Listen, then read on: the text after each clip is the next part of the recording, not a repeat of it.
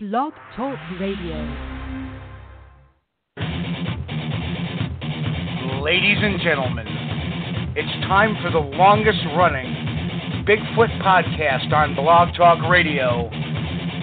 The original Squatchdetective Radio, featuring your hosts, Steve Coles and Chris Bennett. 3 decades of Bigfoot research, 2 decades of Bigfoot radio. Here we go. 911, what are you reporting? We got someone or something crawling around out here. And then this thing walks across the road, takes a turn towards us, and then leaps over a guardrail. All I can remember is flipping the light on, and I see this creature, and I knew in my heart, I knew in my mind, in the whole night, this isn't a man. And the whole time, the whole thing was shadowing us, right behind us, right on the side of us. You could kind of see the thing moving through the woods. There are thousands of perfect people whose word would be good on any other subject who describe getting a good look at an enormous hair-covered upright animal, and that is a fact. And good evening, cyberspace. Welcome to Squatchdetective Radio for today's date, March 24th, 2019. I'm your host, your guide, the Squatchdetective Steve Coles, along with, well, he's singing Strawberry Wine, Mr. Chris Bennett. How are you, Chris? Hey, Steve, man, I'm doing good. Everything's going well in Kentucky. But we really had some nice weather. The past few days has been really good. And although it's been a little chilly, a little windy, we've been hitting the 50s and the lower 60s every now and then. So, man, I think actually spring is here. Well, officially, yeah, spring is here. But I think the weather's starting to catch up now. It sure is. Well, let's see what happens. You know, where I live, you never know what's going to break in. I'm still a little bit hoarse from the conference from a month ago, so still getting over that. Ugh. But just hang in there. Oh, absolutely. Well, you know, a lot of things to go over tonight. A bunch of things, and you know, obviously we've had a couple of weeks off. And you know, well, what a lot of people don't know, and it really hasn't been in the public realm, and for good reason, because I'm one of those guys that likes to keep my personal stuff pretty close to the vest. But I think I have to make some mention of it today, and you know, just because we haven't been on for the last couple of weeks, and you know, truthfully, the fact that we remained on, you know, the air for the weeks after this whole thing had occurred.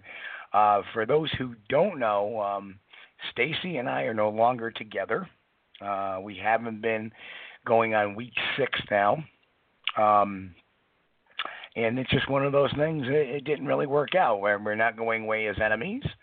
You know, and you know, she has moved on, and I have moved on, and you know, the only other thing we've done so far is we've put Extreme Paranormal Radio, the show we were doing Thursday nights with Michelle and Stacy. We've put that on hiatus. We don't know if that show is coming back. We don't know if it's coming back in another form. We just don't know at this point in time. Yeah. So, and that, as we say, is where that's at. As far as the other things, I still am retaining the directorship of the Extreme Paranormal Encounter Response Team, which is the paranormal side of the things I do. Yeah. So it's been a very challenging few weeks, and we actually muddled through a couple of radio shows, you know, through the midst of it, really, and you know, here we are today. So we're back in action. We're back in action, back in full swing, and you know, we always wish, you know, the people that have crossed our paths in life the best in their future, and that's the way you carry on, with respect and with dignity, not with anger or you know, name calling or anything like that. It's just okay. Right. It is what it is. So we move forward. So that being said, I also wanted to say that this summer, in spring probably, I will be doing a little bit of Champlain monster chasing. So I'll be out there. As many know, in 2011, I had the wonderful opportunity to go to Loch Ness, and now through twist of fate, I now have a lot of opportunity to go out and look for the infamous Champ, which is the Lake Champlain monster. So a lot of positive things, and we're looking forward to, kind of folding that into some of our events we do as the year progresses. And, it's been quite a year as far as the actual interest in the Sasquatch topic. Already, right now, and I'll just go over my quick show announcements. May 31st through June 2nd, of course, is the Bigfoot camping adventure at Benner's Meadow Run Campground in Pennsylvania. It's about an hour and a half south of Pittsburgh. Great area, lots of sightings. It's right along the Chestnut Ridge. And some of the folks there are going to be, quite an amazing show. It's going to be, Dr. Jeff Meldrum's going to be there. Dr. Paul Johnson's going to be there. Cliff Barrickman's going to be there. And a host of many others. Bill Brock will be there. It's going to be a heck of an event. And then July 26th through the 28th, I'm doing the Gettysburg Battlefield Bash, which is a paranormal / horror / thing on the most hallowed ground in the United States, the Battle of the town of Gettysburg, or the city of Gettysburg. And my buddy Jack Ken will be out there.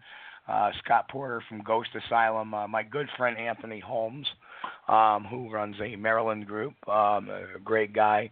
So that's going to be a spectacular fun. I'm also going to see Dan Kleiss, who's the owner of the Hinsdale House, who's been making a lot of the rounds. And also my buddy, the helicopter zombie from Dawn of the Dead, that movie, George Romero's second one, Jim Crutt, he'll be out there. And they've already hooked us up, so they're putting me next to Jim and Jack, and we're going to have a bit of our own bash when we're in Gettysburg. Yeah. So that's going to be a fun event, a 3-day event, July 26th through the 28th this year, and, of course, Gettysburg. So, what else? There's a newer show that's on, I think it comes on Sunday nights now. I can't remember what it's called. It's Paranormal something. And I think maybe a couple of weeks ago, maybe 3 weeks ago now, they featured a video that was shot at the Gettysburg battlefield. Yeah. I know what you're talking about. Yep. Oh, gosh. I can't. Extreme Paranormal or something? Is that what it is? I can't remember the name of the show. Oh, no, Somebody that's help my me. group. Okay, well, all right, dude. The paranormal, I forget the name of it myself, but I've caught it a couple of times, and they vary a bunch of videos from the paranormal to UFOs to even, Bigfoot or cryptids and stuff like that. So, interesting show. Of course, one of my Rosemary Ellen Guiley's on that show. I know her very well as Brian Kano. So, a very, very interesting show and interesting.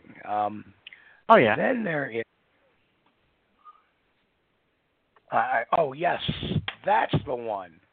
I'm trying to say, which one is that?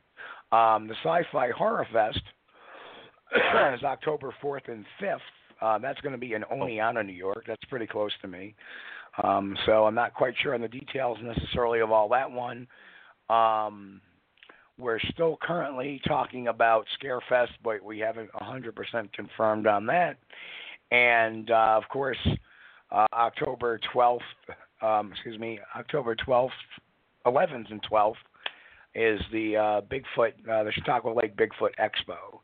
So should be a real good time. So lots of events, and there's more to come. I know we're talking about Ocean State Paracon, which is in Rhode Island, and quite a few others. So a lot of stuff going on. Like I said, I had a ton of announcements. Some bad, some good. I am super stoked about Champ Search, and yes, there is more announcements coming about that very shortly. But and you can giggle all you want, Chris, now on that, because you know the other stuff that's going. Yeah. Anyway. But anywho, we have quite a bunch of things to discuss today in the future of Bigfoot research. And, as I've said, it seems like, 20 years ago, and it's kind of funny because I got into Bigfoot research the tail end of 1998. So I really don't call because it wasn't a complete year. So I've been in this now 20 years. And I've seen the evolution of a lot of different things. We went from email groups to, and even before that, before I got into it, it was, message boards, before the World Wide Web really had grasped things. But, when I first started, we had email groups, and then there was forums. And there still are forums, but they're not as powerful as the social media platforms there seem to be now, such as YouTube and Facebook. And you have these two divergent cultures going on right now between Facebook and YouTube, which seems to be the major of it. Don't see too many big Instagram or, Twitter groups that go on because of the way they're set up. They don't really allow groupings or groups to be formed. And for people who don't know. Yeah, I was just going to say, Steve, with the Facebook groups, I've got a Facebook account, but I rarely sign into it. And but I do look on YouTube quite a bit for, the latest videos. But unfortunately, it seems like most of them, even like a newer video, it's like a week old, it's talking about a sighting that happened, back in '84 or something like that. So I've not really heard a lot. And it's really hard. It's really hard on YouTube to find good video evidence. And, that's not the place to look. And, unfortunately, the future of Bigfoot research, when it comes to Facebook, it seems like a lot of times now we have the inmates running the asylum now, the rise of the paranormalists, or I should say the supernaturalists, the wormhole jumpers, the Zorths of the world, the shape-shifting, cloaking, stump Bigfoots seem to have ruled the roost now, and it's so hard to navigate through some of that stuff without getting yourself quite frustrated. For the most part, the mainstream media has stayed clear of that type of stuff for the most part. Gone are the days of, of course I see my buddy Darren's in the chat room, and he can attest. I long for the days of having a good argument over maybe, what branch of Homo did a Sasquatch come from? Homo erectus, Australopithecus, Gigantopithecus. Those were the good old fight days when you had a rip-roaring fight over that, and at the end of the day, nobody went home mad. Now what you get is, how can you research the unknown? Well, and let me address that one flycatch in a second.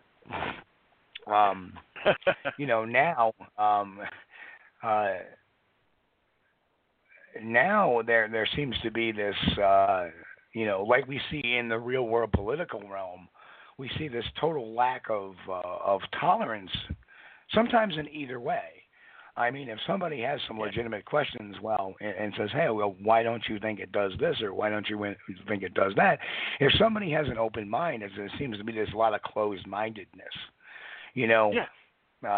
Stan Courtney years ago, there's this researcher who used to do a lot of the stuff on audio recordings. He still does, but he's not as prevalent as he was back, 10, 12 years ago. And he's an older guy, so... but he's the one who kind of opened my eyes to people experiencing what they call paranormal experiences or supernatural experiences while seeing a Sasquatch as being perhaps the result of infrasound. And then that is a good valid, that's the kind of stuff, okay, I'll keep an open mind to some of it, but perhaps this is the result of infrasound. But, you have this whole subculture there are forest friends, and that makes me go, all right, it's kind of a tree huggish type of terminology, but when you start to assign, there's guardians and stuff like that, I just don't know. It makes me, kind of. I think the forest friend mentality, though, that was kind of promoted by somebody that used to sell cassette tapes, I believe.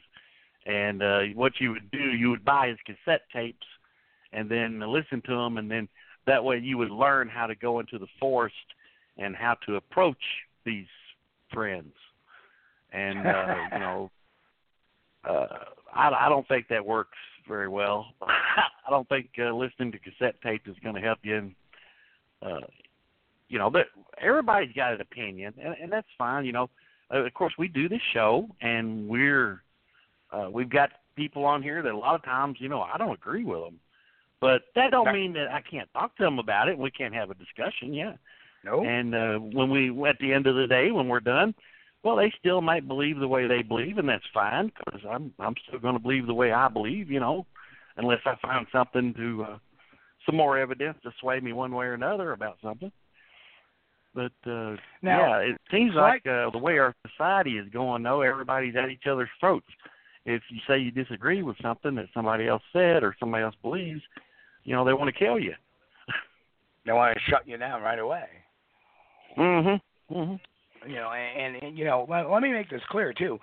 If Joe Schmo has his own Facebook page, and on his Facebook page, he says that Bigfoot is a cloaking forest friend who communicates us with telekinesis, and, he cloaks and decloaks.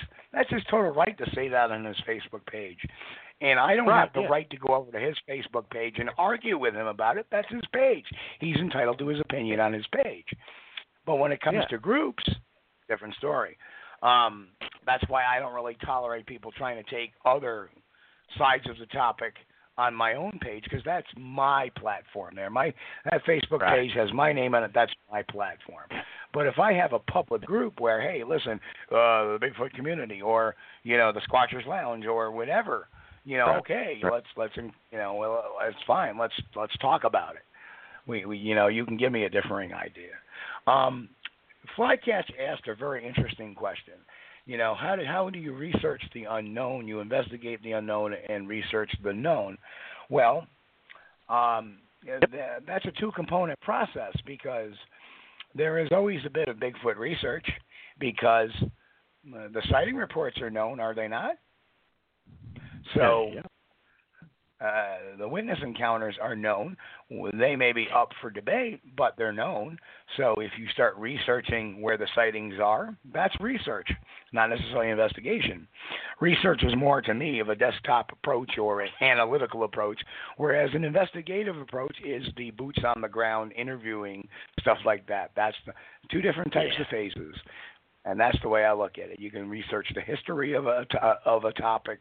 You can investigate sighting reports and investigate, while you're on expedition of different findings. But the research goes into what is known. And that's, be it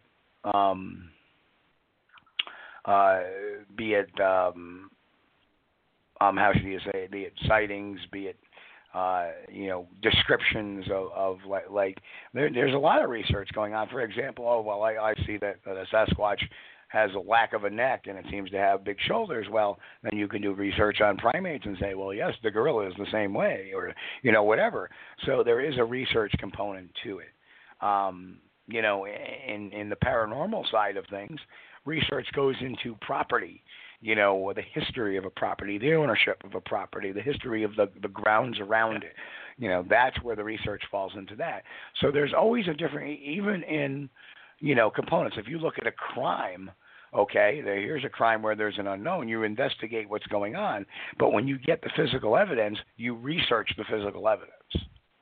In other words, okay, well, here's this tire track. Now I have to do research and see where this tire track comes back to.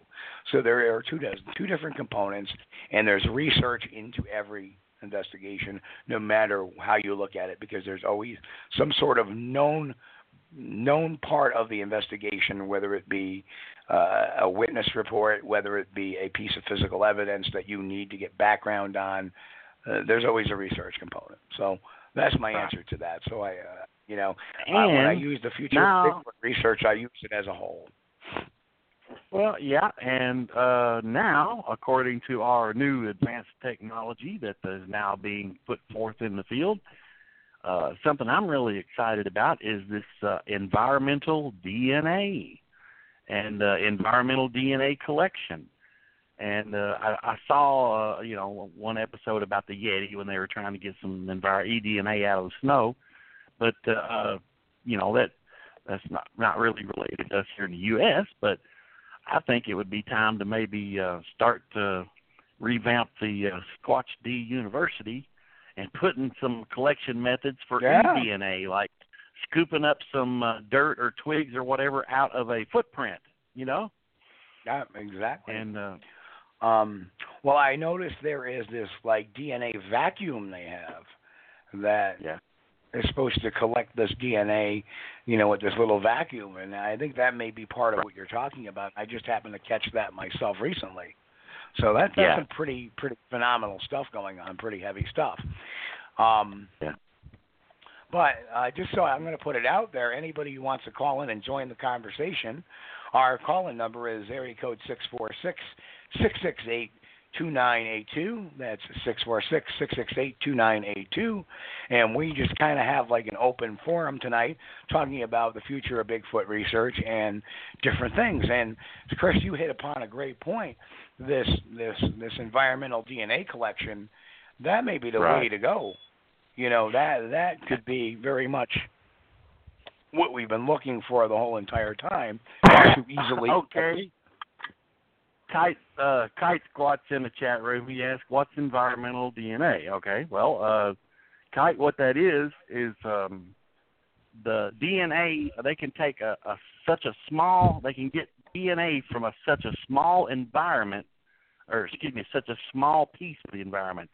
Like if the example that was used in, I think it was Tibet, I'm not certain, when they were looking for the Yeti, they went to watering sources where these creatures maybe been down to get a drink out of, and they were collecting water from these watering holes. And they also collected snow from, what they thought may have been footprints.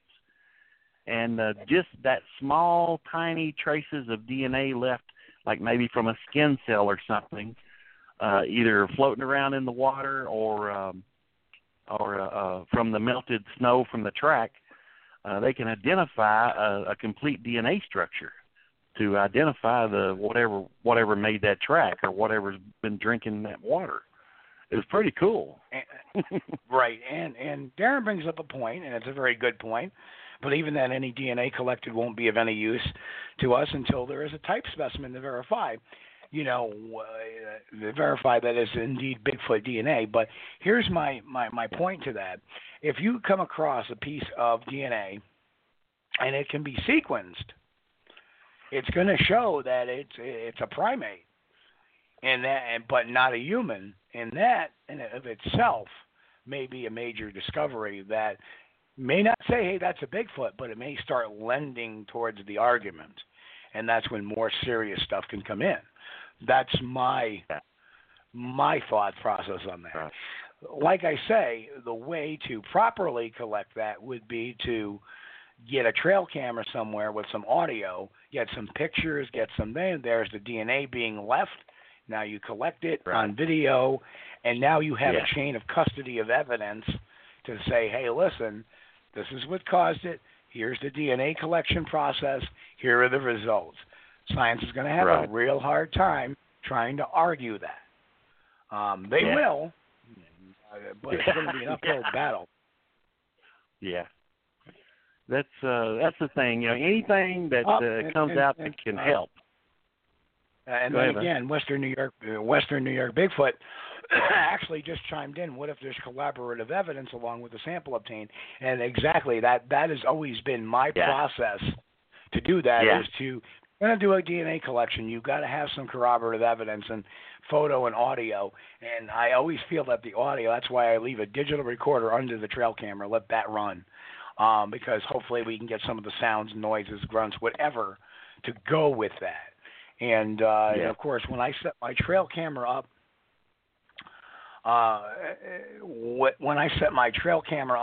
I always set it to a 6-shot burst, the max shot burst, and I set it with the least time of delay. So it shoots 6 pictures, 15-second delay, 6 pictures.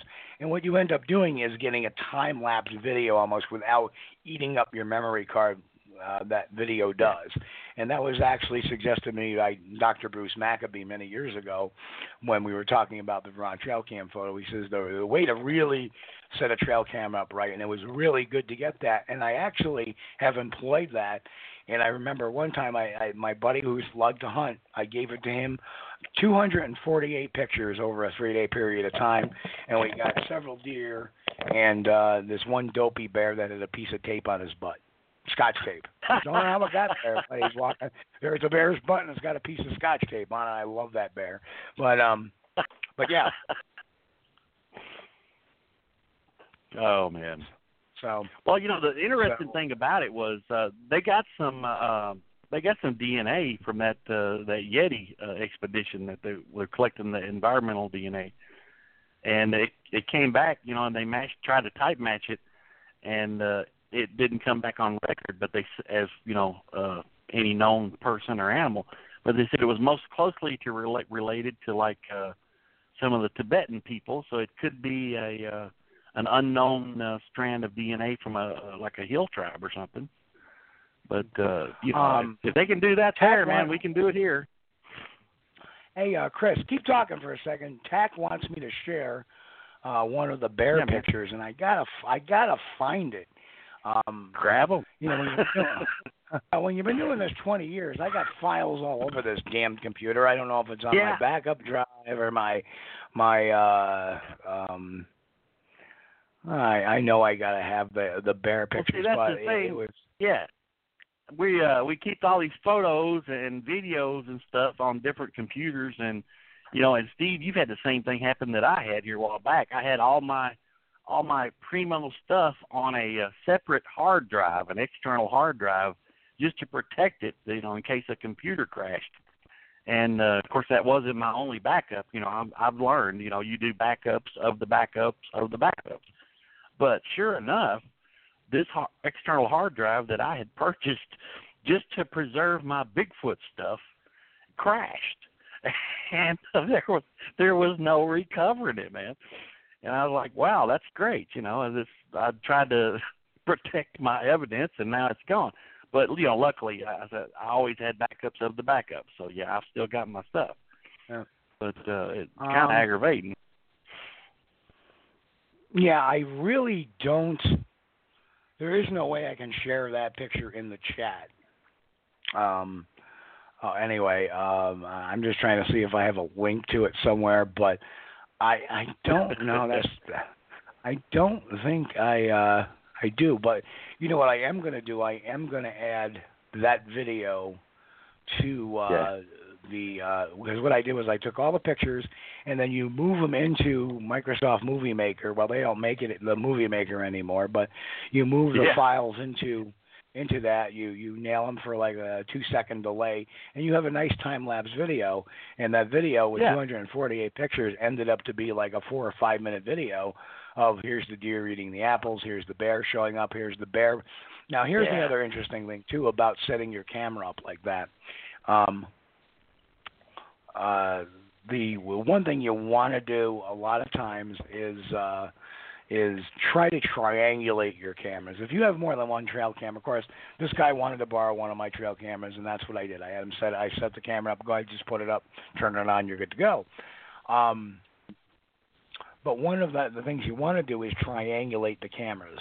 And the reason why is because if that camera moves or gets bumped, you can see what bumps it or moves it, and you'll have another shot covering the camera. And too many times I think that people automatically assume it may be a Sasquatch that's moving the camera, and we want to avoid that argument as well. We have to be clear as daylight to debunk as much as we can, even when it comes to our own research. And each piece of the major evidences that you see on my website, we took long efforts into debunking the items and asking the questions before even presenting it. The New York baby video, I had that for a good 10 weeks before that became public. The Vermont trail cam photo was actually 3 months. And we were looking at all sorts of different angles and trying to debunk it, including recreations, including blur tests, including analysis of the camera, weather data, everything. I mean, now then you have people. I'm going to call out names today. Then you have a person out there. I think it's Rocky Mountain Bigfoot, Kelly Shaw, who runs out there, and the day after he's got to put this research out that's complete crap. And no offense, but he's been warned. And it's like, oh yeah, here we there was this drone Bigfoot video thing, and he went out. I found all this evidence, and then 2 days later, the people who did the drone Bigfoot came out and said, it was a man in a costume. Here it is. So everybody seems to be in a rush to beat everybody to the punch, and that's not the way you do good research. No matter what. It takes a while to investigate each situation, and I think people need to understand that. I mean, there's been stuff that we've looked at, both you and I, Steve, and we agreed over, like a picture comes out on Facebook or something, and we're, hey, did you see that? Yeah, guy in a suit, It's pretty easy, to pick stuff out. But when it comes to the photo, like the Vermont trail cam pic, okay, that was a toughie.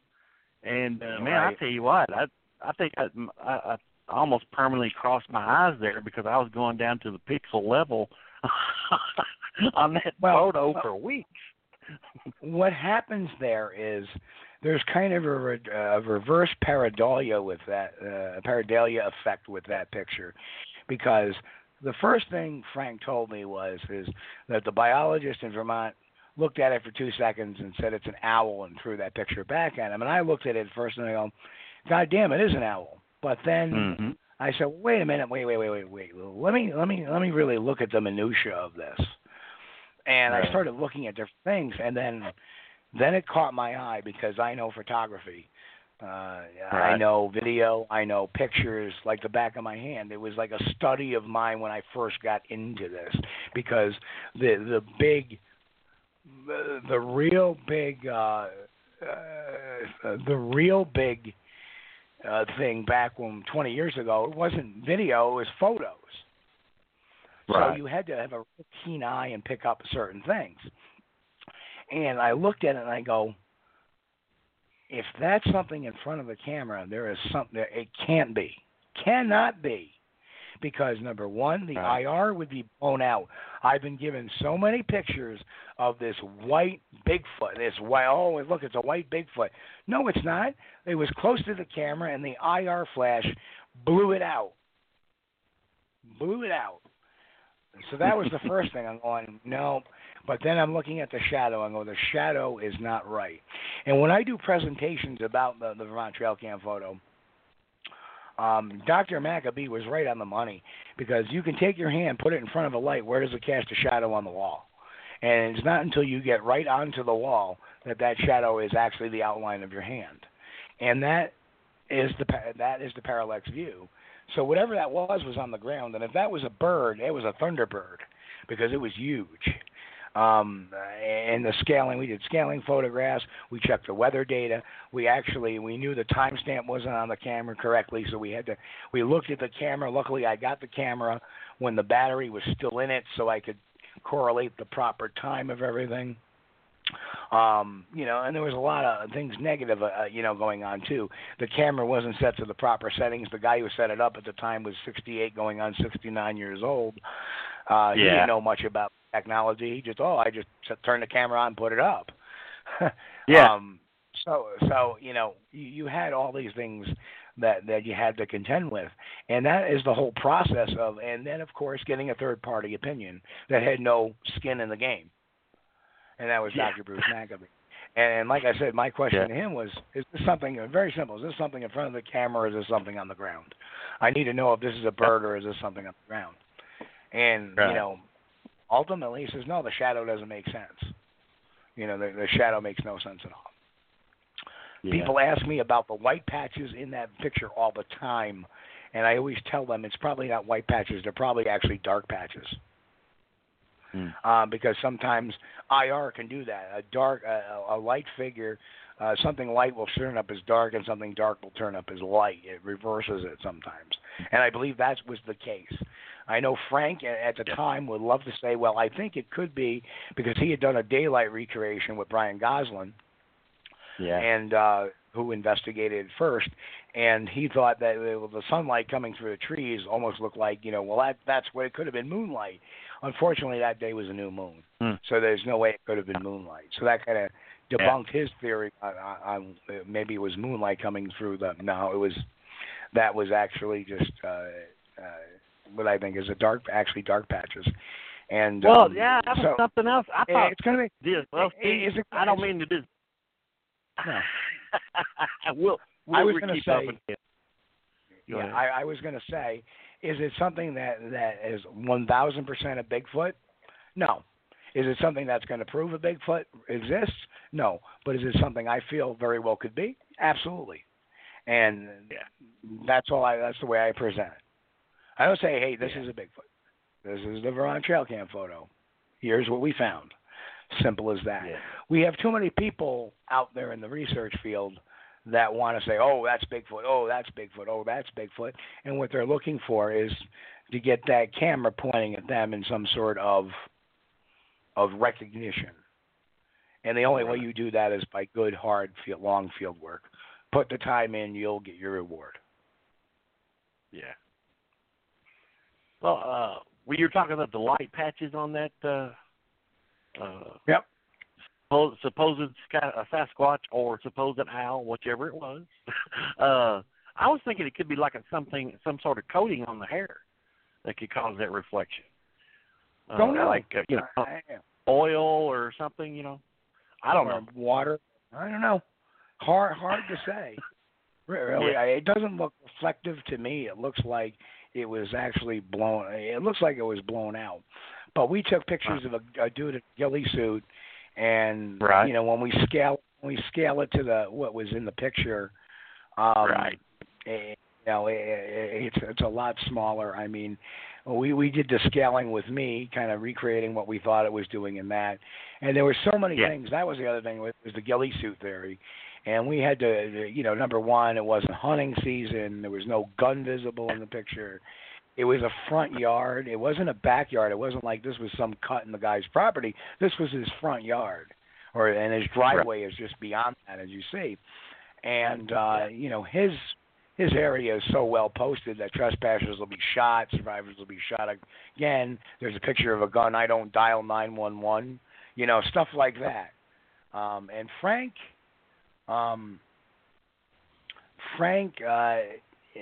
History, and people know that in his neighborhood too, that Frank back in 2006 or 2007 came home and found a burglar in his house rifling through his drawers, and he held the guy at gunpoint because Frank Pax, and he held the guy at gunpoint until the cops got there.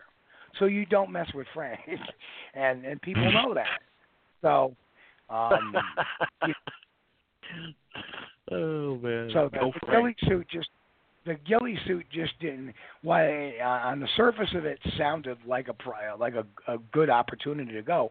It was so improbable, and the fact was the historical area. The historical Bigfoot sightings in the area, there was like 2 or 3 sightings prior to the trail cam picture being taken, and there's been about 4 or 5 after the trail cam picture taken within a 6 or 7 mile radius of his house, including one that was less than a quarter of a mile from his house back about 2.5 years prior to the trail cam picture being taken. So a lot of history there. Not very far from Whitehall, New York either. It's that Sedgway, like I say, in looking at Whitehall, New York, that maybe it's a kind of a pathway between the Adirondacks and Green Mountains. Well, where Frank lives, the Adirondack Mountains are still on the other side of him. So again, that pathway, that maybe winter migration path we see seasonally. See, that was another thing, about the apples, okay? And my mother has something similar happen to her. I'm not going to say every year, but when the apples are ready in the fall, sometimes in the spring, depending on which tree she's talking about, her apples will disappear from one side of the tree, and it's usually the side of the tree that's facing away from the house. Now we're talking a couple of 100 yards away from the house, but still, on the back side of the tree. and I'm sorry, go ahead. I said I've investigated that before, and sure enough, all the apples, we're talking on one side of the tree, the back side of the tree were gone, and there were some heavy imprints left in the grass. I mean, you couldn't make out footprints like the shapes of toes or anything, but something very heavy had made impressions there. Right.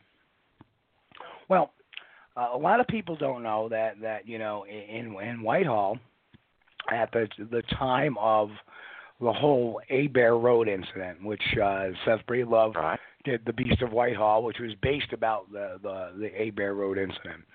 On that side of Route 4, which would be the north side of Route 4 at that time in the 70s, there was a rather large apple orchard there. So there was a food source. In 2006,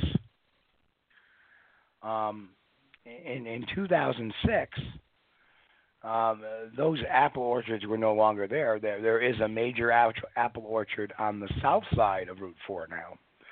And we had a large flap of 3 or 4 sightings within a 2-mile area over on that side of Route 4 near the apple orchard and in close proximity to the apple orchard. So we look at that. We look at the apple tree. We look at, strangely and coincidentally, if anybody has seen my presentation about the Vermont Trail Cam photo, I include video. A lot of video in it of Frank showing the apple tree where it had been picked off, and it was picked off as high as 8 feet tall. And the only thing really that can reach that necessarily would be a moose, and they leave some very definitive tracks because of their weight, how they displace themselves, how their weight is displaced. So that obviously that wasn't there. He thought maybe it could possibly be a bear. And that's why he wanted to put his trail camera up, because if there was a bear, he doesn't hunt anymore, but he was a hunter at one time. And if there was a bear, he was going to cap it because he didn't want a bear roaming around the property. Right, yeah. So, again, that section of the tree was away from the house, which is facing away from the house. Yeah. And then as you go through the little nook, you had all the apples that were on the ground. And that's where and that's where we get into the trail cam photo. So the path it would have taken did not make total sense for if it was a human. The other kicker is if we look at the New York Baby video, again, another one that defies a lot of common sense type of things when you try to debunk it. And this is the kind of investigation that needs to be done. And granted, you do not see this evidence very often, this type of evidence. I have been blessed in 20 years to see a couple of things that made me go, wait a minute, let's look at this and look at it and break it down piece by piece. And I've been blessed to have that happen.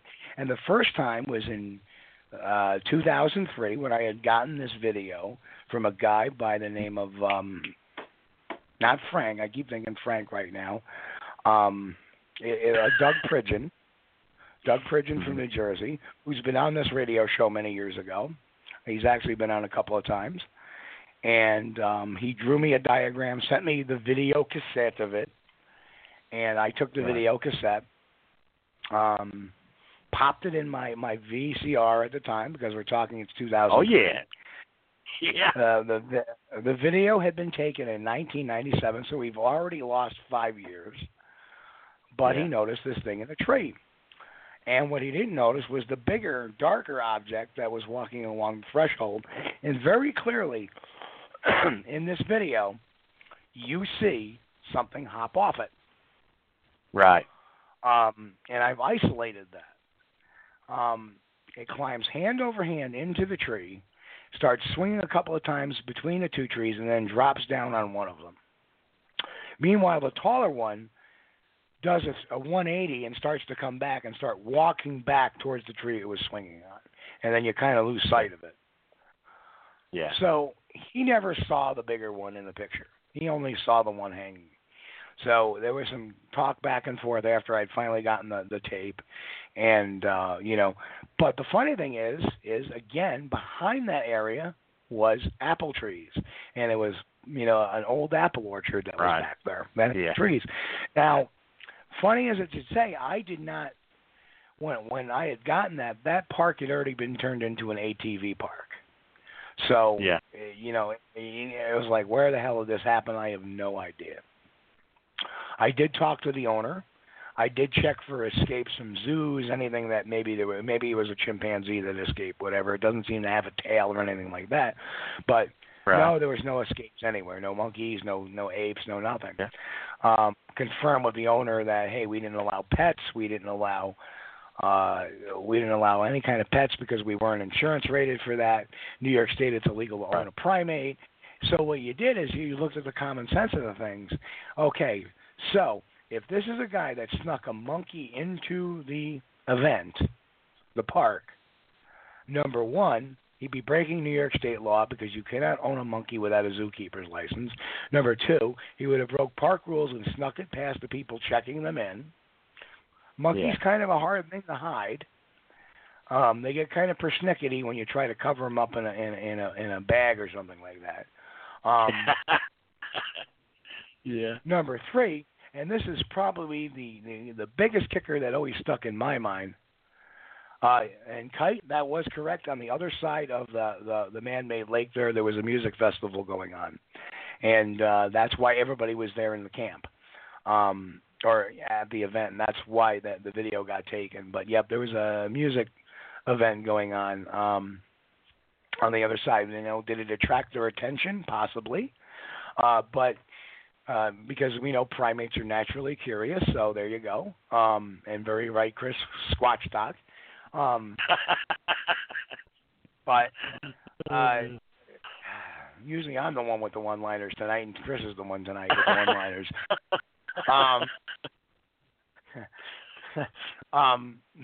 But the final piece came to me was, okay, say a guy did all that. All right, I have a pet. Would you let your pet primate just climb a tree in the middle of dusk? Makes no sense because you would never get it without Chris. That's right. Right? That's right. So that's right. It's like, what the hell is this? So it's stranger than fiction. And, of course, that's what Sasquatch is, stranger than fiction at times. So And like I said, I went through step by step by step, and that was after 5 years. So Right. I eventually did get to the property. I want to say it was around 2011, 2012 when Finding Bigfoot wanted to do a show on that, and I helped them arrange that with Doug and whatever. And they said, "Would you like to come out to the area?" And absolutely, I haven't been out there. So I go up there. As we're driving the property, I was driving the property. Her name was Natalie. She was one of the producers of the show. We're driving around, and all I'm seeing is wild berries everywhere: wild strawberries, wild raspberries, wild blueberries, wild blackberries, and apple trees. I mean, literally, it was you could live out. Any primate could live out there with the food source that was out there. I mean, if you wanted protein, sure, there was deer that were coming in to snag some berries and snag some apples too. So there was just enough food source. There's water, there's food, everything a growing Squatch needs, I suppose. So well, I think New York, most of the trees in New York are similar to what we have in Kentucky. You have a lot of nut-bearing trees. You'll have the hickory, the oaks, the beech nuts. A lot. And they're just growing out there in the forest, hardwoods with and every year they litter the ground, and literally, you could take 5-gallon buckets and fill them up anytime you wanted to. So I'm pretty sure that bears or Sasquatch could find enough protein. Of course, I would hate to live on hickory nuts. That would suck. Maybe a good hickory nut pie every now and then is okay, but man, there's so much stuff for them to eat out there. Just because your average human would go out there and starve to death doesn't mean that Sasquatch can't flourish. Yeah. Well, there's a few things in the chat I wanted to cover. Kite Squatch, our buddy Alan, says, "I was wondering why one of our big hairy friends would be that close to a festival and bring a youngster. Like anything, there's a lot of food source there, and they were probably in there eating, and maybe they wanted to take a peek because primates are one of the few things that when they hear something out of the ordinary, they go towards it, not away from it. You hear a boom, we're all looking out the window. That's a primate thing. We're naturally curious. You think curiosity killed the cat? Hell no, it killed a lot of primates. That's what it did. So that's that's what we're just. Primates are naturally curious. I was watching the footage. Was anyone able to see the possible mother Bigfoot at the base of the tree? Well, yeah. The video shows it going. It was walking from right to left, and after the jump, it turns around 180 and goes back to the right a bit, and then back, and you kind of lose it in there. The little one never comes down off the tree. The video cuts off as it's still kind of swinging in the tree. So, and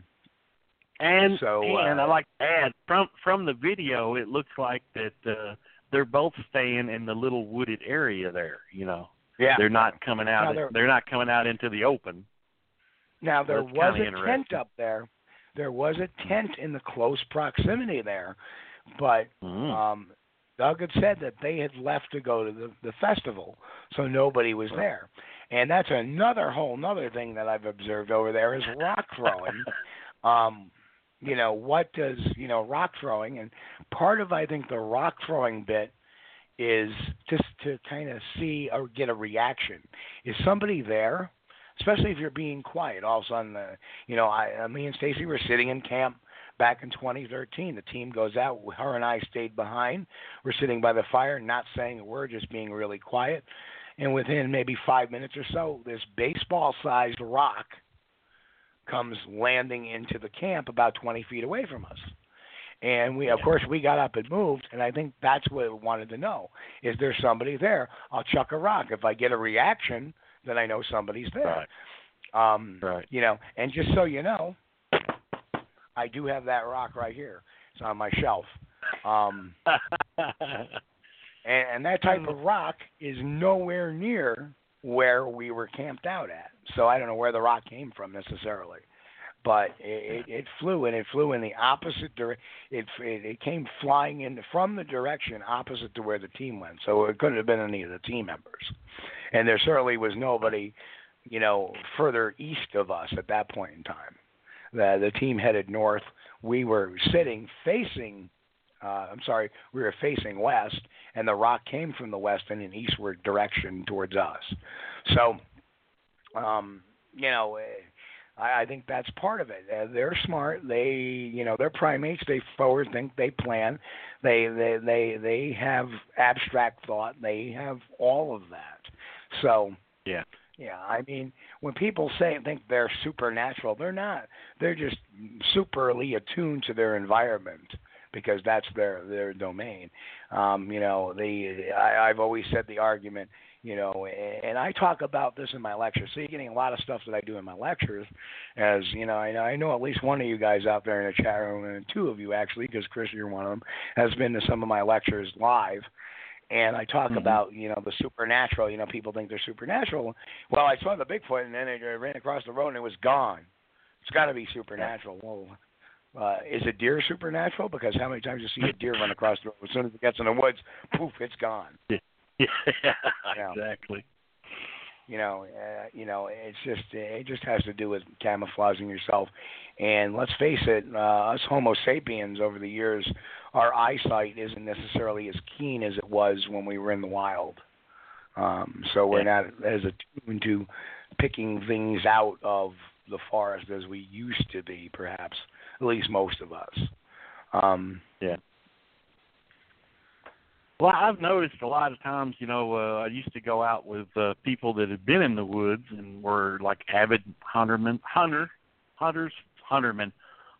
and fishermen. They're used to being outdoors, and most of those guys had grown up, going hunting and fishing, being in the woods. They enjoyed it. I do too, or did too. And those kind of guys are pretty observant. And they look around, and they know if they see a rattlesnake or a copperhead, they know they're not going to step on it. But now somebody that's never been out will go out into the woods, and they walk all over that snake. Exactly. When maybe to me or you it would seem obvious, hey, that's a copperhead there, they just walk all over it. What was that? What bit me? I don't know what that was. Something bit me right in the anyway,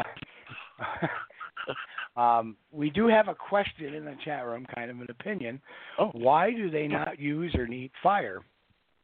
Well, I have a couple of real thoughts on that. And thought number one is the Sasquatch has never been seen to use a complicated tool.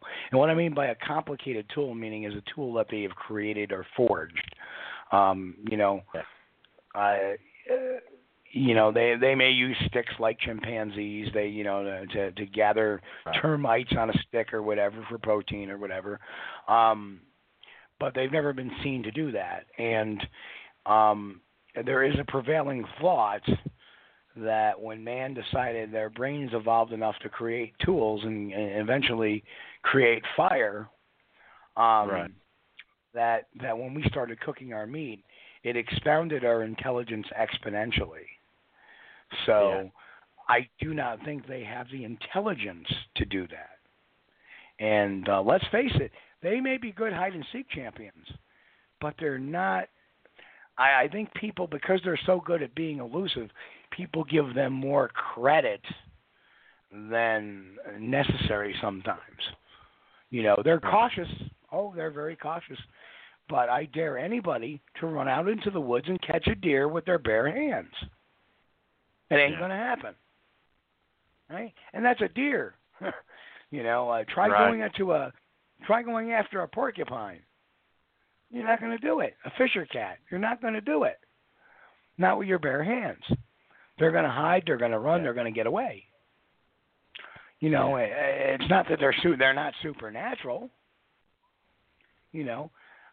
We because of the great chase, and that's because they're not in great numbers, that we have a hard time comprehending as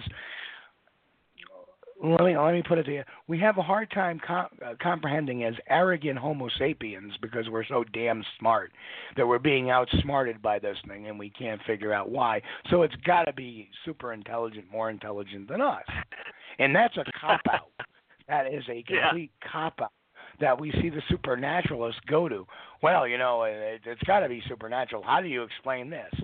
Because we're a bunch of putzes in the woods now. Because let's face it, we are not creatures. We are no longer, most of us are no longer animals of the woods. We are animals of the suburbs and cities. Yeah. And exactly. that's what we are. And even our evolution has showed us that we've become less hairy. Not necessarily in my case, but we've become less hairy. Scientists predict that within 50,000 years, we're not going to have a pinky toe anymore because we don't need our toes. Our toes have lost their flexibility because we don't need that anymore. We wear shoes. Well, so our toes over the years have become less flexible and pliable to use to grip things. Yeah. So, so understand, there's a lot of different things, the reason why. Our eyes have actually gotten bigger over the years. There's a lot of different things. But they're just evolutionary adjustments that we are slowly losing. That does make it kind of handy, though, because especially when you're identifying footprint, with a glance, you can pretty much tell, oh, well, that's not a Bigfoot. That foot's been wearing shoes all its life. Because of the curvature of the toes and stuff. It's pretty easy to spot. And with the Bigfoot tracks, they're not like that. Well, Dick brings up a point, if I remember correctly, that some Native American stories noted that they did use fire in the past. I always take legends, no matter whether they come from Native Americans or the ancient Greeks or the Mayans or whoever, you always got to take them with a grain of salt. Were they really Sasquatch that were using the fire? Perhaps they were a tribe just like Sasquatch, or you never really know unless you were there. But there's been no modern time sightings, or at least not valid ones, I think, of them using fire. Kind of goes with them burying their dead. I listened to a paleontologist talk that if Sasquatch buried their dead, we'd be finding their bones, because burying the dead preserves the bones. So. No. If you bury them in Kentucky, it doesn't. Oh, it will, because what it does is preserves them from getting prevents them from getting scavenged. And if you look at the number of animals that eat bone, you have hogs, raccoon, fox, coyotes, wolves, bear. They all eat bone. And then you have, birds and carrion that eat the flesh, and insects that eat the flesh and the innards and stuff like that. But we buried our dead originally to preserve the bodies. And if we did, we'd be digging up. If they buried their dead, we'd be digging up their bodies like we dig up the Native Americans, and sometimes, once in a great while, we dig up a Homo erectus. Yeah. So, which is our predecessors. So,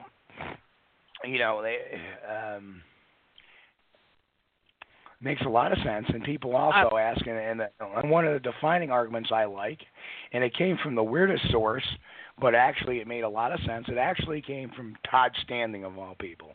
And that's what makes him the dangerous hoaxer, because he's done some of his homework. And what he once said was that, why aren't there any bones? Well, how many bones are there of the Gigantopithecus? And that's an excellent, valid point.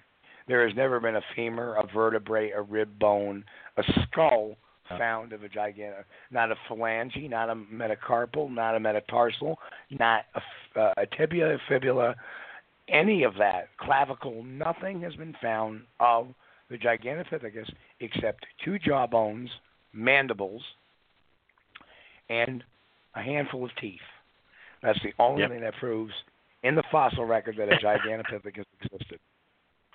Yeah. So if by chance a Sasquatch is related to the Gigantopithecus, well, the Gigantopithecus existed 100,000 years ago, and we've only found that much in the fossil record. Yeah. You know. So.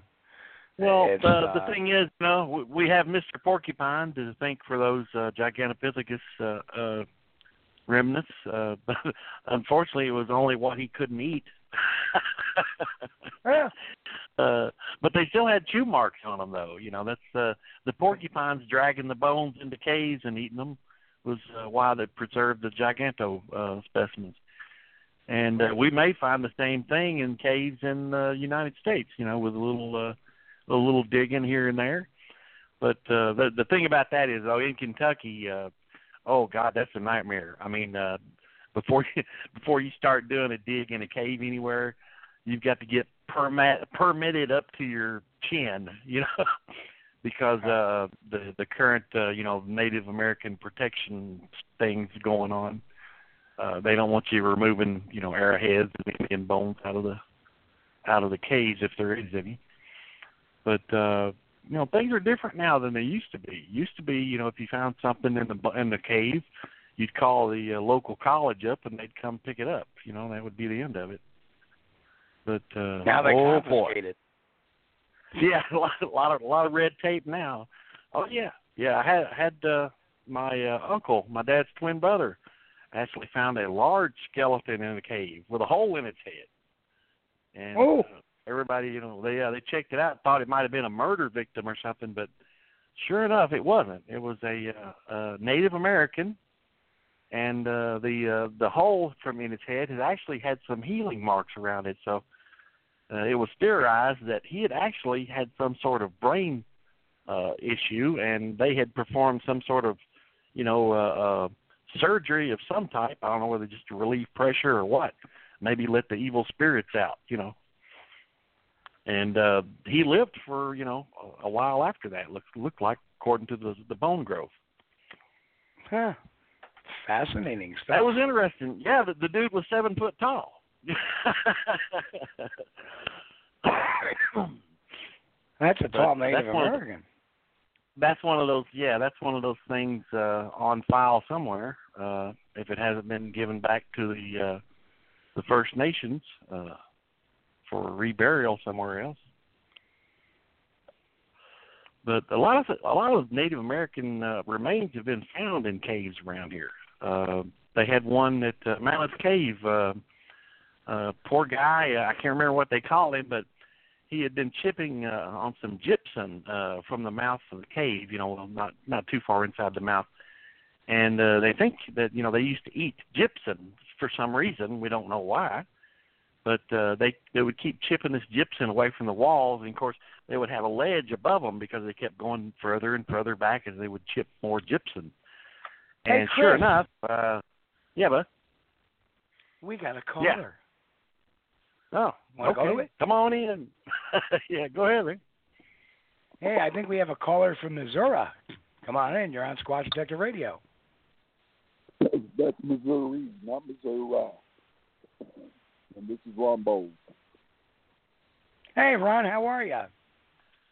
Oh, good. I actually was listening in, and I was listening about the interesting part about not finding the skeletal remains. That's very interesting. And you brought up about the caves in Kentucky. The problem with finding anything that far as Gigantopithecus or whatever. I mean, unless it's recent deceased, and I'm talking when I mean recent, I mean in the past 200 years. Unless it's but if you're talking like during the Ice Age or any time around there when the Gigantopithecus was actually on the earth, the problem is that this Missouri, Kentucky, that area, we were under the water. Yep. Mm-hmm. We're part of under the sea. So. Matter of fact, that's the reason why we have so many caves is because, well, they were sort of wallowed out by the ocean. And very true. Which includes Tennessee, Kentucky, in certain other Arkansas, of course, Louisiana. Yeah, we were pretty much the Gulf of Mexico at that time. Right. Yep. Yep. And I know some folks are having trouble hearing you. Well, what Ron has said, we got Ron Bowles from Missouri on, our good friend Ron, who's been a guest here on the show. Actually said that Missouri and Kentucky and that part of the state was actually, that part of the country was actually underwater and part of the Gulf of Mexico, 100,000 years ago. And probably in another 100,000 years from now, probably will be again. But, but yeah, that's a real good point. That's why. Can you hear me better now? I don't know. You're still kind of muffled. Yeah, I can't really hear you, bud. I can't. I may be on this end too. I don't know. There, I took the case off. Hey, that's better. There you go. Oh yeah.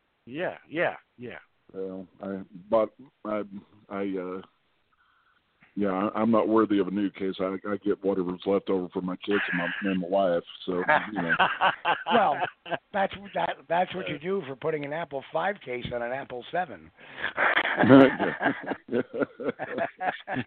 Just jam that sucker right on. How are you, my friend? Good hearing from you. I'm doing a lot better. If you would have talked to me about a month ago, it wasn't much to hear because I was fighting pneumonia pretty much all January and February. Oh, but I'm 99% up to it, and it was so bad that I actually cracked a rib from the coughing fits, and that pissed me off. Because after I got done with the pneumonia, I had to deal with that. So, but I'm back at it. I'm back up to it. Well, hey Ron, just do yourself a favor and is get yourself the pneumonia shot when you can next time. There is a vaccine for pneumonia. And I know. A little late now, Coles. A little late now. Yeah. Thanks for the advice. but please, it's like saying, what get you it. really should put on the sun. You really shouldn't look at the sun. Well, no, you know what happened was I because I have diabetes, I get all the vaccinations I can get. But last November, to get off topic here, last November, I started getting some shoulder pain. I'm like, oh, what the hell did I do to my shoulder? And before you knew it, my whole rib cage was hurting. I'll be damned, I got the shingles. So what I just did, now that I'm over it, I just got the shingles vax. I shot one of the shingles vax a couple of weeks back. And I'm like, no, I don't want that again. Shingles vax, please.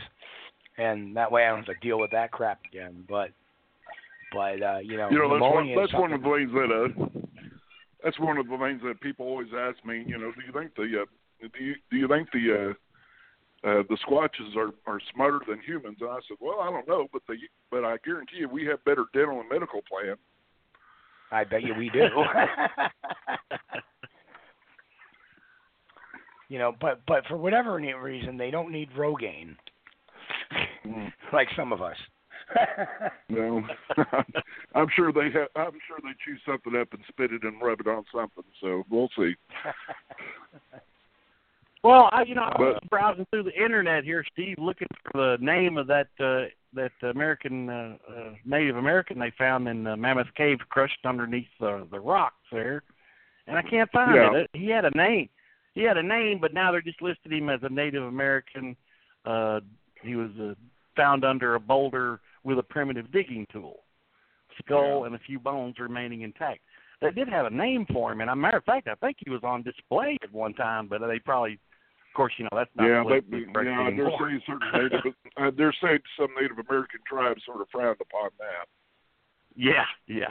But name. This dude, he was digging some gypsum out from the cave wall, and a boulder above him fell down on top of him and squished him. And I guess they didn't find him, and I didn't find a date when they found him. But perhaps it was sometime during the 1800s when they were excavating the cave for saltpeter. But interesting history, anyway. Hello. We're here. Yeah, man. Okay. I'm reading the chat. Sorry. Yeah, fading out. Now we're getting. I'd like to. I would like to look up and see what kind of municipal properties or for what purpose gypsum would have for someone that, especially a Native American would go after the interesting. Right. Yeah, that's the thing. Yeah. I don't know what they did with it, and I don't think they did either, the scientists. But it was supposed that he had been eating it because some was found in his stomach contents. But now, if he was squished, you could argue, well, maybe some of the gypsum from that boulder ended up in his stomach contents without him eating it. But, and if he did suffer from that disease, where what do they call that? Like Andre the Giant had, when the body growth is overwhelming. You're probably talking about a man that was enduring an incredible amount of pain. Right. Oh, okay. I know. Now you're talking about the skeleton. I was talking about my uncle that found. Oh. Yeah, that was a different one. There was one found in Mammoth Cave, and that was the Indian guy that was squished, and he was found with the digging tool as he had been digging gypsum. Now the other guy was found in a privately owned cave by my uncle.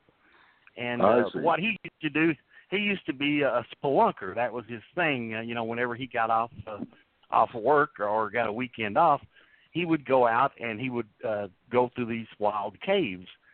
And, of course, I'm sure he had a motive. It was probably trying to find arrowheads or Confederate gold or something, But he did find a complete skeleton in this one cave. And there was a big stink about it when it happened. And I'm thinking, I don't know the exact year, but it was probably, I'm guessing, in the 60s.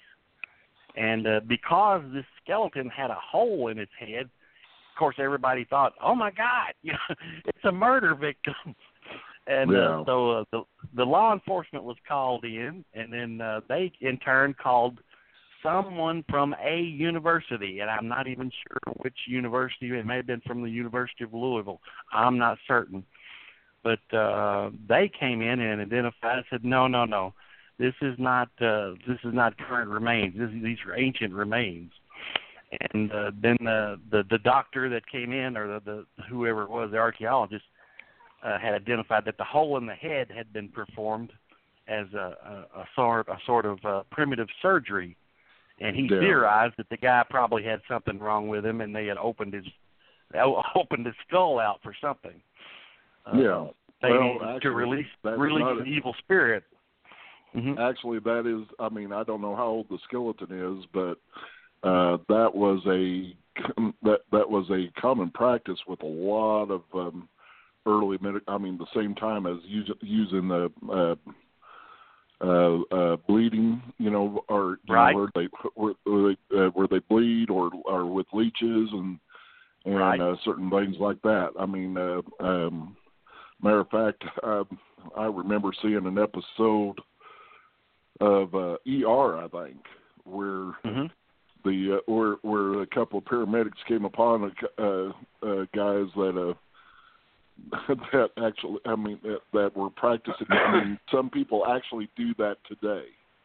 Something about it, by surgically putting a hole in their skull and relieving the fluids around the brain, so the brain can think more clearly, and you can use more. It's stupidity in its finest, but it's not unheard of. Yeah.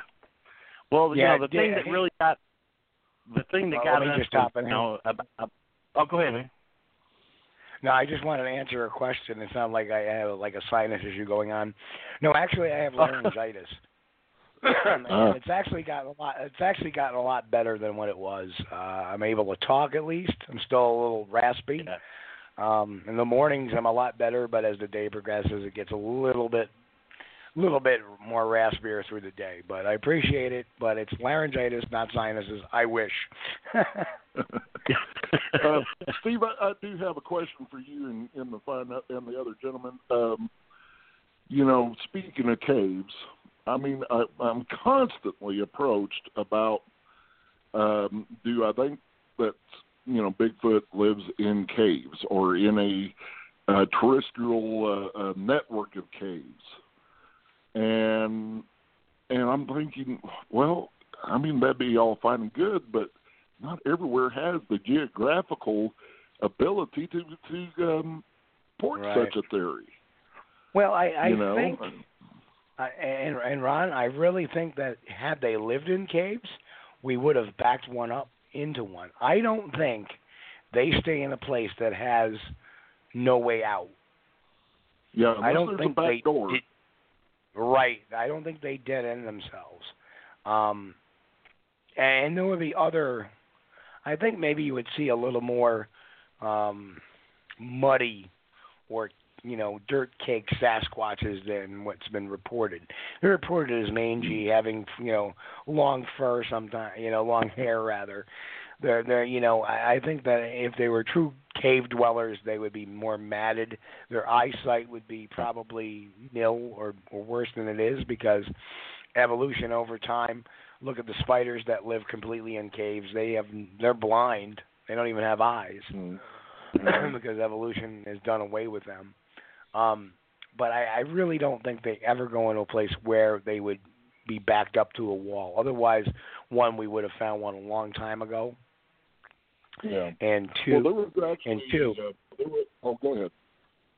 And two, there's a lot of other more dangerous animals like mountain lions, bear, packs of wild dogs that like inhabiting caves themselves. So I think they avoid them, to tell you the truth. Well, there was an actual old newspaper story about the Blue Man of the Ozarks, which was a name for a Sasquatch-like creature in my neck of the woods, and back before Bigfoot ever came, the word Bigfoot ever came to put in. And one of the stories is that they actually a posse of locals actually hunted one of these things and backed it into a cave, and they thought they had it cornered. And they went in, and sure enough, there was another way out. Now they found inside the cave, pieces of bones and what used to be a meal. And I don't, and this was like 1800, so you really got to question on whether or not how much is sensationalism and which is true back then. Not to be political, but they had a lot of fake news back then. Anyway, but it's just interesting that they thought they had a blue man or a Bigfoot cornered in a cave. Come to find out, there was another exit out of there. Yeah. Well, not to get political about it, but it's very obvious to me that the Sasquatch were colluding with the Men in Black to get them out of the tunnel. Anyway, and the helicopter. Don't forget about the helicopter. That's right. But it's funny. I think it was 2006 or 2007. I was down with J.C. Johnson and Leonard Dan down in New Mexico, and they were investigating a series of sightings that had occurred in cornfields in Lower Fruitland. And they wanted us to check this cave out nearby. And that's one of those areas where it goes from, here's these cornfields in Lower Fruitland and some arable land to desert almost, and this cave. So we go to this cave, and automatically I noticed something off to the side, like something had been laying in the dirt. There was a head and a shoulder, and the thing was a good 7 foot tall where this impression was. Okay, so I look at it, that's interesting. We go into the cave, and the reports that the Native Americans have been saying is that they see the creatures eating the corn. Yeah. We go into the cave, and what do we find? corn husks Corn husk. and eating corn cobs. Mm-hmm. And that was in the cave. Of course, that cave did have a back door, too. So I found that interesting. So, yeah, could it be a cave? Yeah, because they can go out the back door. Was that northern New Mexico? Yeah, it was in the Four Corners area. Oh, cool. So, I'm hoping they go in that. There's an expedition coming June, and I'm hoping to join my friend Boyd and Kurt up there. That's coming June. Well, the Chuska Mountains obviously have a history of Sasquatch sightings.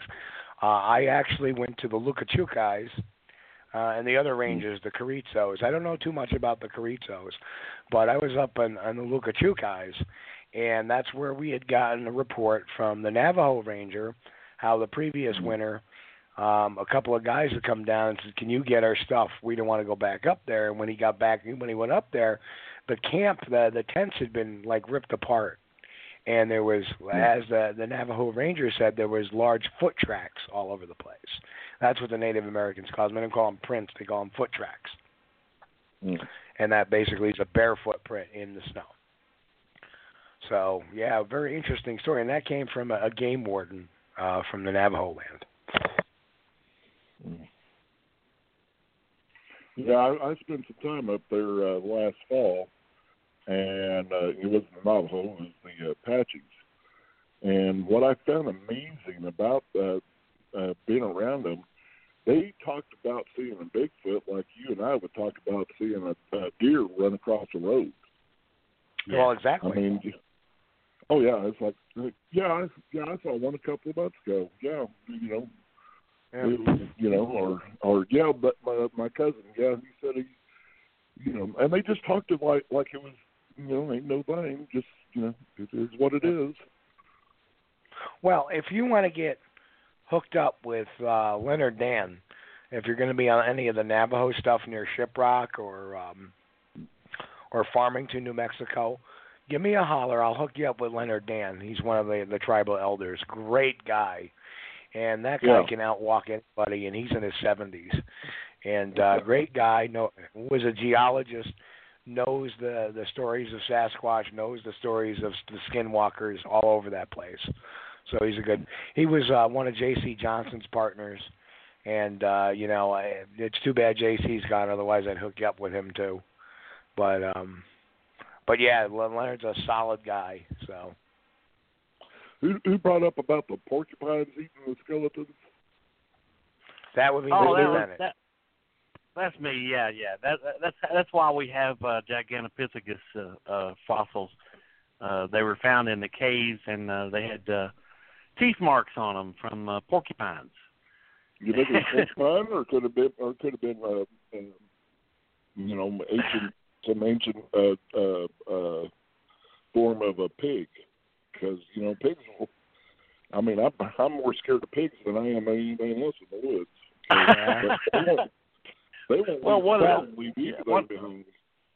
One of the things that the porcupines like to do was to get the calcium and the nutrition from bones. Yeah, for their quills. So, what they would love to do is to find a skeleton that they could grab a hold of, and then they would have to grab a bone out of it, and run away with it, and take it somewhere where they could actually have their little chew fest on the bone without being disturbed, or being somebody else's lunch. So they would drag these things in. They would drag these things into caves, and the only reason we have the teeth marks the teeth from the Giganto is because they were so hard. The porcupines couldn't eat them. These dudes have some pretty tough teeth. Well, the reason why I brought up the pig is the only thing left from a pig will be the teeth. Yeah, hey, exactly. Gentlemen, I hate to say this, but it's time to close the show out. It's 10:29 already. Oh, okay. It's only 9:30 here. Well. And it's only 9:30 where Chris is too. Well, thanks for calling in tonight, Ron. Good to talking to you, my friend. All right, get better, and Thanks, Ron. Hope to hear your things for too long. And I'm glad you're in good health. So, folks, on behalf of all of us here at Squatchdetective Radio, we got to get off the air real fast because we're going off the air in 10 seconds. So, everybody have a great week. Stay healthy. God bless. And most of all, keep on squatching. Catch you all next week. Thank you for listening to Squatch Detective Radio. Join us each week on Blog Talk Radio, Sundays at 9 p.m. Eastern, as your hosts, veteran Bigfoot researchers, Steve Culls and Chris Bennett, bring you guests from around North America, exploring the mystery of the beast known as Bigfoot.